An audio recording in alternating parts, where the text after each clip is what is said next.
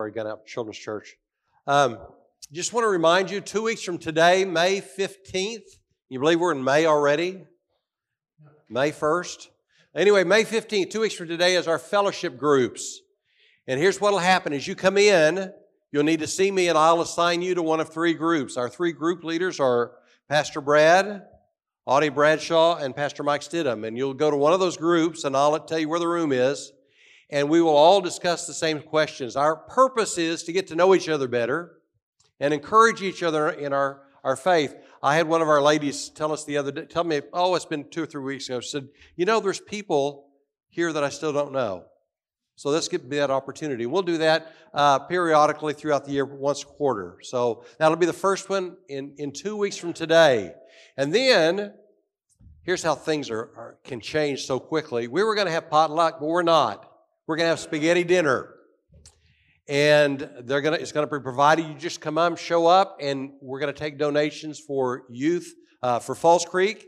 And some of our youth will be here to help serve. So May 15th is going to be a great day. Even if you don't stay for lunch, you can still donate for the dinner because it's for camp, to send our kids to camp so they can learn about the Lord. And that's also the day we're going to honor our graduating seniors. We have 3 of them, and hopefully all 3 be here with their parents. Mike, you going to be here? You will be here. Okay, his son's one of the 3, so good. How many of you have got an email in the last week? How many have gotten more than one? Yeah, I get probably, in a week's time, I probably get over 500. Too many. In the days of text messages, Facebook, instant messenger, emails, we can get information quickly. In fact, I can know what's going on in Brazil just like that. Somebody sends me a message, or I can read it on Facebook, or I can read it on the news. We can know. How many have gotten a letter, a handwritten letter, personally signed by a friend in the last week?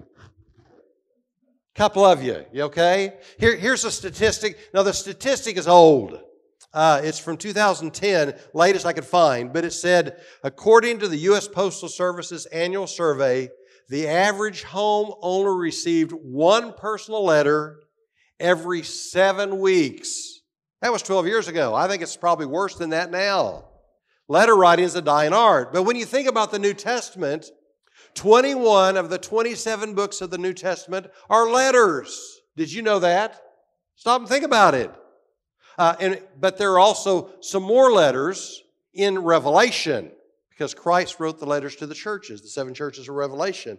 Can you imagine how long it took Paul to write the book of Romans? That's the longest letter in the New Testament. It's 16 chapters long, and I think there are 433 verses. How long did it take him to write it? Now, not many of us, as you look through it, it's several pages, right? In that little bitty tiny scroll. I don't know how big Paul wrote. I know he had eyesight problems. But anyway, it took him a while. Now, I want to stop and just a little brief teaching time. Sometimes people go up and say, he's teaching, I'm going to turn off. But don't do that. When you think about the letters of the New Testament, how were they written? Well, the Scripture says that Paul and James and John and other writers in the New Testament were inspired by God. The word that Paul uses is a Greek word that takes 2 Greek words. One of them means God, theos. The other is pneumos, which means spirit or can be breathed. And he crams them together for that word inspired, where it literally says God breathed. And so what it means is that God used the character, the personality, the education, the quirks of our writers, and he told them what he wanted them to write, and they used their own language to write it out, but they were guided by the Holy Spirit. How do they write only truth? Well, it's the Holy Spirit of God. And God preserved it through the Holy Spirit that we might have today. Bible scholars say that we have a very reliable text that's very accurate back to what the original writers penned. And they only wrote truth. There's no error in Scripture. Okay? Teaching time's over. That wasn't painful, was it? Okay, anyway. How long did it take Paul to write the Epistle to the Romans? I don't know. But when Paul wrote it, he handed it over to Phoebe, who carried it from Corinth to Rome. That's about 700 miles, more or less. To drive it today, it would take about 24 hours. But Phoebe didn't have a Lamborghini. I don't know how she traveled, whether she traveled by foot, whether she traveled by ox, whether she traveled in caravan, I don't know. But she went over the Appian Road, a road that was built in the 3rd century BC to get to Rome. How long did it take to get that letter there? And somehow the Spirit of God preserved the letter for you and I. So today's message is from James. James wrote from Jerusalem. About 47 to 62 AD, somewhere in that time. But he died in 62, so it can't be any later than that. But how long did it take his readers to get the letter? I don't know, because it says they were scattered. James 1:1 says, James, a servant of God and the Lord Jesus Christ, to the 12 tribes dispersed abroad. Scattered. Tradition tells us that this James is James, the half-brother of Jesus, who was the leader of the church in Jerusalem. He's also been called James the Just. I've also heard he was called Old Camel Knees. Can you imagine why? Because he spent so much time on his knees in prayer. I'd like to have that reputation. I don't have pretty knees, by the way. Anyway, throughout history, James has been a controversial book in that some people didn't think it ought to be included in the canon. Martin Luther didn't want to get rid of it because he called it an epistle of straw. Others say that, well, it had not to be included because it talks about work salvation, which is just the opposite of what Paul says. You know that passage, faith without works is dead? I disagree with these writers. James wrote, if you have faith in the Lord Jesus Christ, it's going to be lived out in the way you lived. You're going to have works that prove that you love Jesus. But if you don't have works, your faith is dead. That's what he said. He didn't say we're saved by our works. What he said was if there are no works in your life, it shows you have no faith. Another thing about James, as you read through the Gospels of Matthew and Luke, you'll find a lot of the things that James wrote about. For example, this comes from Matthew 5. Jesus said, do not swear at all, either by heaven or by the earth, but let your yes be yes or your no, no. Anything more than that comes from the evil one. That was Matthew. That was Jesus. Matthew wrote that. That was Jesus. James wrote in chapter 5, do not swear either by heaven or by earth or by any other oath, but let your yes be yes and your no, no, so that you will not fall under condemnation. That sounds like Jesus, doesn't it? So there's a lot that James said that Jesus said. He quoted his half-brother. According to biblical scholar James Tabor, the epistle of James contains no fewer than 30 direct references, echoes, and allusions to the teachings of Jesus. So it sounds like there's a lot in James that we need to make sure that we hear, that we apply to our lives, right? And James wrote to a church that was scattered. Why were they scattered? Because of the persecution in Jerusalem. Acts chapter 8, verse 1 says, on that day, and that's the day of Stephen's martyrdom, the day that he was put to death for his faith, a severe persecution broke out against the church in Jerusalem, and all except the apostles were scattered throughout the land of Judea and Samaria. So James is writing to these people who've left Jerusalem because of persecution. How many of you have moved in your life because of persecution? How many have moved because of a job change? How many have moved in your life? All of us have, right? It's not easy, right? They left, who knows what all they had to leave behind, but they were scattered because of persecution. And James writes, consider it all joy when you encounter various trials. And he's not talking about, well, do we take this or do we leave it? They were scattered because of persecution. And yet James says to faithfully live for Jesus no matter what's going on in your life, and do it with joy in your hearts. That's how James begins his letter. That's a good word to go with the message last week that says that we love God with all our heart, soul, mind, and strength, because when we love the Lord, we have joy. So let's stand in honor of God's word. Let's see what James has to say about religion. We're going to start with the 19th verse of James chapter 1.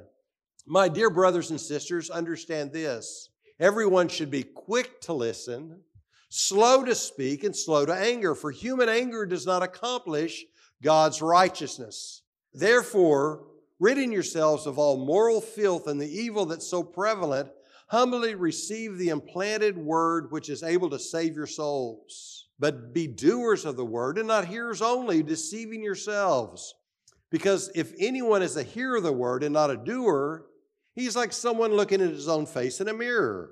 When he looks at himself, goes away and immediately forgets what kind of person he was. But the one who looks intently into the perfect law of freedom and perseveres in it and is not a forgetful hearer, but a doer who works, this person will be blessed in what he does.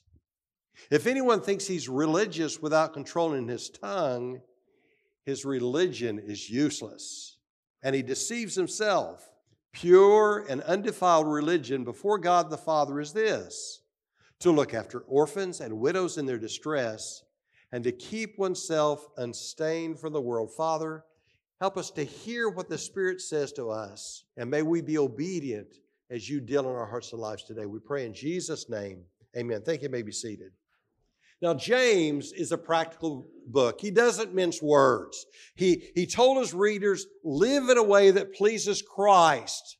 Now, he starts out by calling them brothers and sisters because he says, we're all in this together. I'm not any more important than you are. We're in the same boat. And he wants them to understand that this is God's plan for all of his followers. And so he talks about true religion. What is true religion? Well, in the 16th century, Martin Luther, the guy that said, I'm not really sure about this book, said, the world doesn't need a definition of religion as much as it needs a demonstration of it. So the world needs to know what religion is by seeing our lives. And then 20th century South African pastor Andrew Murray wrote, what a terrible delusion to be content with or to delight in hearing the word and yet not do it.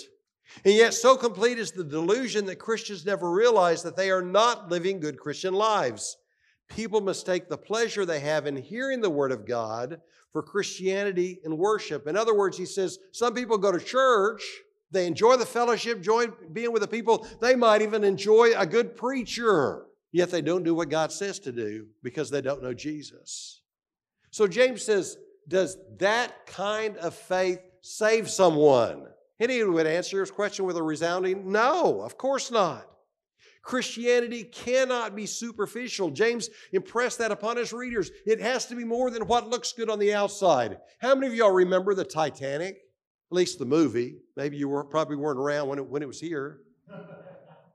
The Titanic was advertised as one of those ships that was indestructible, unsinkable. It was a majestic ship with French dining rooms and orchestras and swimming pools, and it had a price range for every class of people. And yet, on its maiden voyage, it struck an iceberg on the 14th of April, 1912. In a very short time, this beautiful ship that hid all of its defects with brass and polished wood sunk in a very short time, killing 1,523 people. It's not enough to just look good on the outside. Jesus called that hypocrisy. In Luke chapter 18, Jesus told about two men that had gone into the temple to pray. In fact, Jesus said, or Luke wrote, Jesus told this parable to some who trusted in themselves that they were righteous and looked down on each other. And two men went up to pray, Jesus said, and one of them, a Pharisee, the other was a tax collector. And the Pharisees went out, and Pharisees often prayed in the middle of the road where everybody could see them. Here they were in the temple, but in a prominent place with their hands uplifted. And this was the position they prayed in because they were showing God, see, my hands are clean. No sin in my life. And he prayed something like this: God, I thank you that I'm not like other people. I'm not greedy. I'm not unrighteous. I'm not an adulterer. I'm not even like this tax collector. I fast twice a week. I give a tenth of everything. Notice his focus. I. As if eternal life were gained by something he did. But Jesus went on to tell about the tax collector. He said this tax collector, standing off, wouldn't even raise his eyes to heaven, but he kept striking his chest and saying, God, have mercy on me, a sinner. And then Jesus finished and said, I tell you, one day went down to his house justified rather than the other. This one, this tax collector. Jesus said, I don't like hypocrisy, and that's what James wrote about. We can't just look good on the outside. What's inside's what matters. What's in our heart? British writer and theologian C.S. Lewis wrote, surely what a man does when he's taken off guard is the best evidence for what a man really is like. He said, if there are rats in a cellar, you're most likely to see them if you go in suddenly. But the suddenness doesn't create the rats. It only prevents them from hiding. In the same way, he said, the suddenness of the provocation does not make me ill-tempered.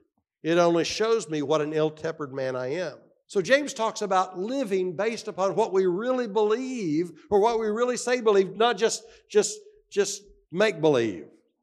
If we don't live based upon our beliefs, what does it say about our religion? For example, what does it say if one hand we offer our offering to God and cheat our neighbor on the other hand?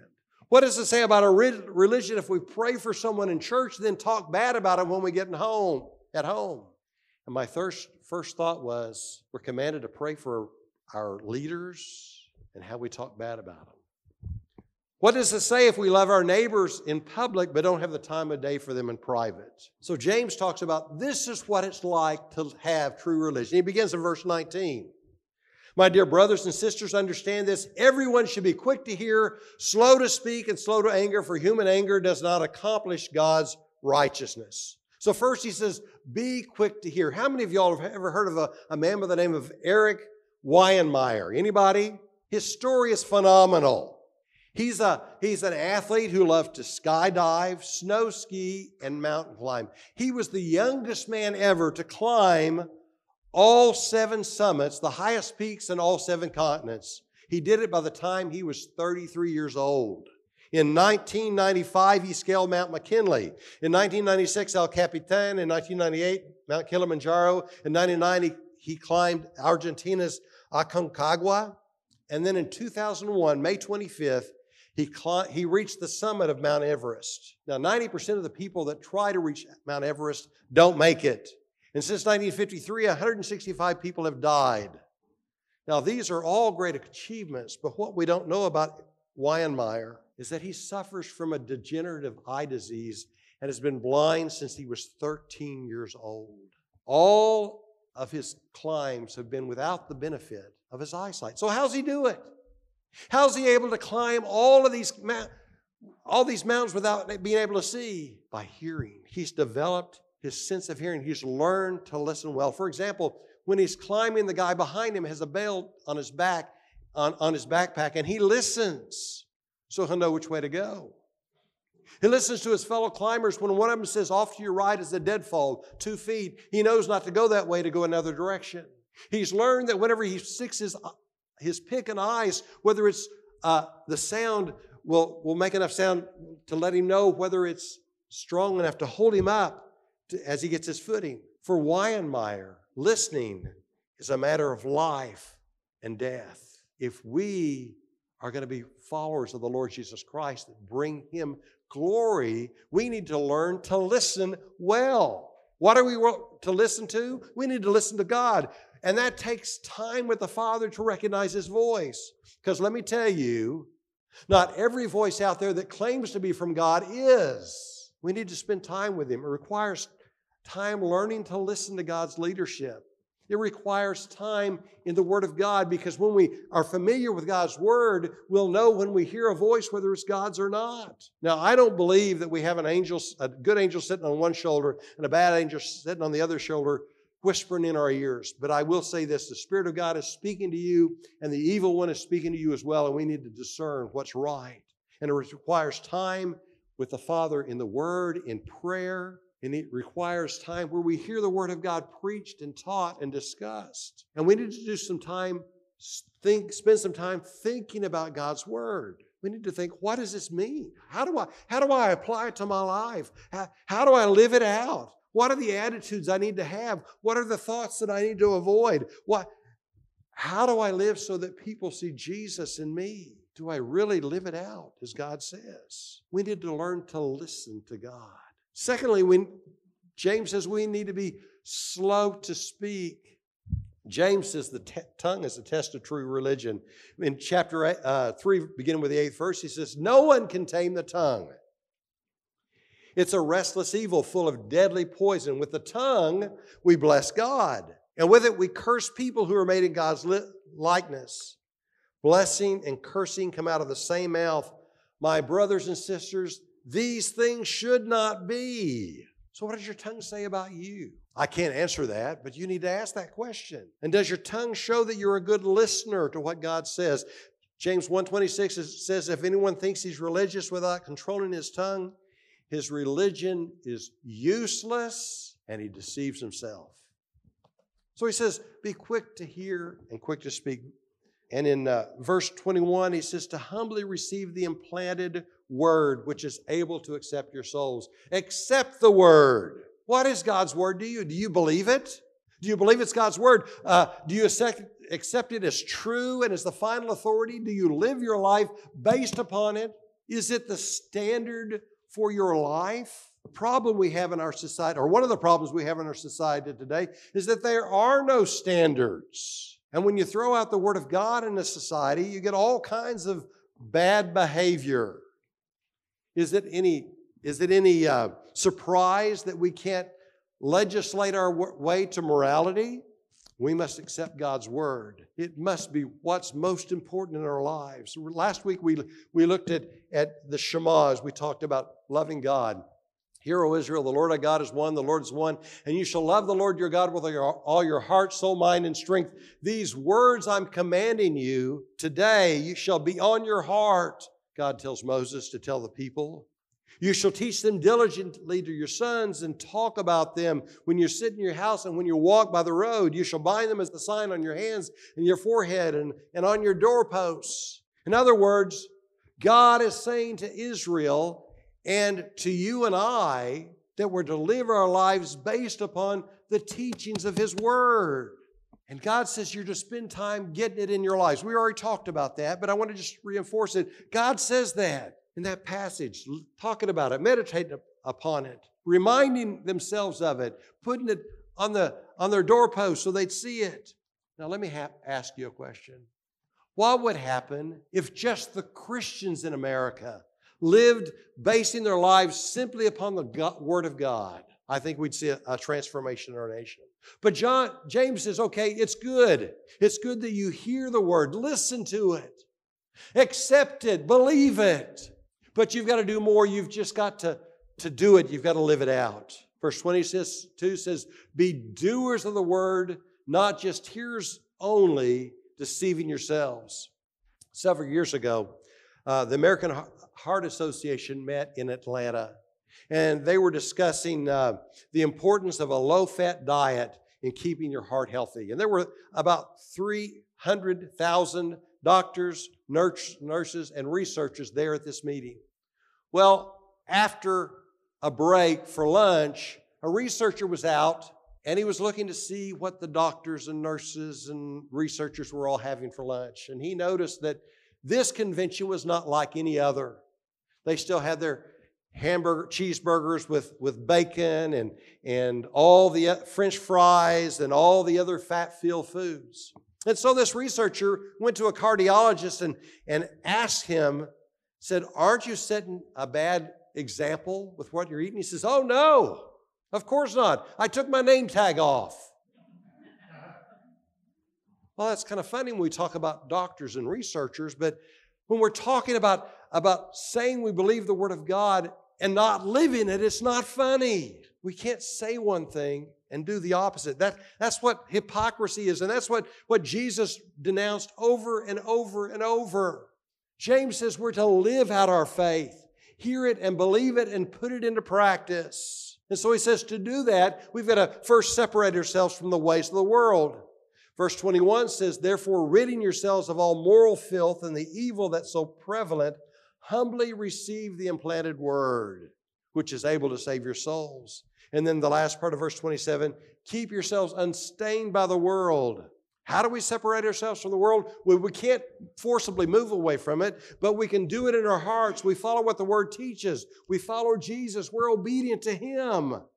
And we allow the Spirit of God to lead us and to guide us, and we surrender our will to His. And then James goes on to say, and this is how you live out religion. You hear, you listen, slow to speak, you accept the Word, you do the Word, and it's lived out before the God by looking after those that are helpless and in need. Pure and undefiled religion before God the Father is this, to look after orphans and widows in their distress.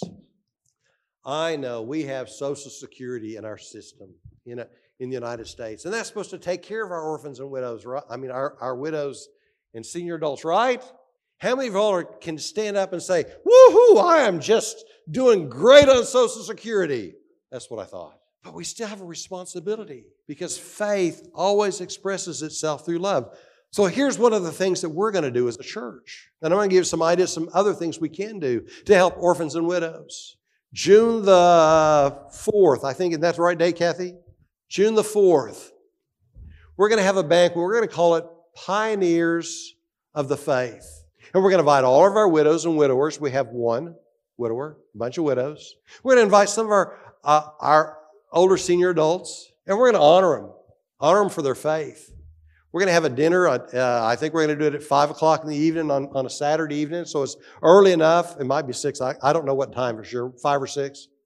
But we're going to have an opportunity for you to come, and we're going to serve you. We're going to have a nice meal. Kathy's got the menu. I can't remember the menu. I remember quiche. Is that right? Yeah, I remember that. We're going to have a nice meal, and we're going to serve you, and we're going to have a guest speaker. I'm working on that right now. We're going to have, right now, some of our men are taking a survey of our members to find out what we can do to help you. And one person that was called said, well, and we also need to make a list of services, people that we use, because sometimes we have needs that we can't meet, but there are people we know that can. And it's going to involve all of us because somebody's going to have to serve. I know we've got people cooking, but there are other things that may need to be done. And it's a way to honor people. Well, there are other ways you could do it. You can support a child through compassion. It's a good organization. One of my pastor friends in Brazil runs a project that's supported by compassion. And so I know it's legitimate. He's been on the international board for years. I know it's legitimate. So you can support a child through compassion. What is it, Sandy? About $30 a month? Okay, I don't remember. You can make a gift to Samaritan's Purse. They're the ones that do Operation Christmas Child.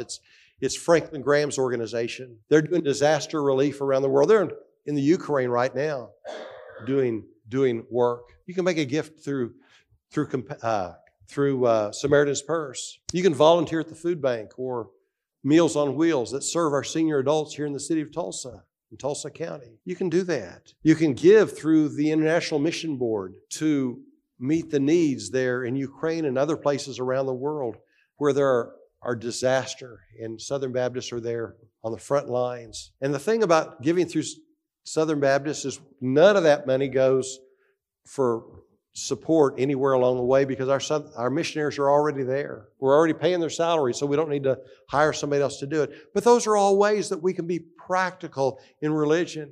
Because James says faith without works is dead. It's a dead faith. We need to live it out. Do we really love Jesus? Do we love Jesus with all our heart, soul, mind, and strength? It's going to be lived out in the way that we treat people. It's going to be more than just hearing what God has to say. It's going to be more than just believing what His Word says.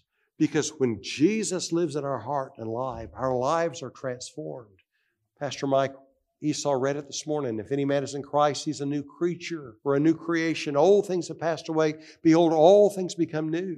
And as Jesus transforms us, we begin to love others more and more and more. And we live it out. And people can see Christ in us. True religion is living out what we say we believe.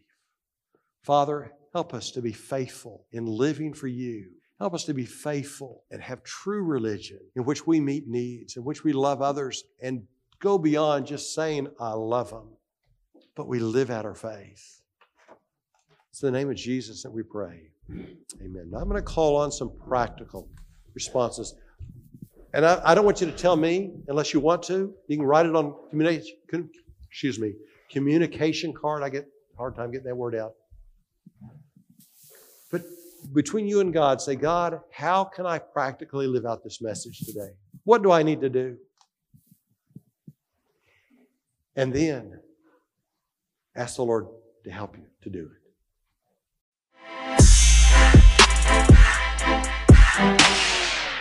Oh, thank you.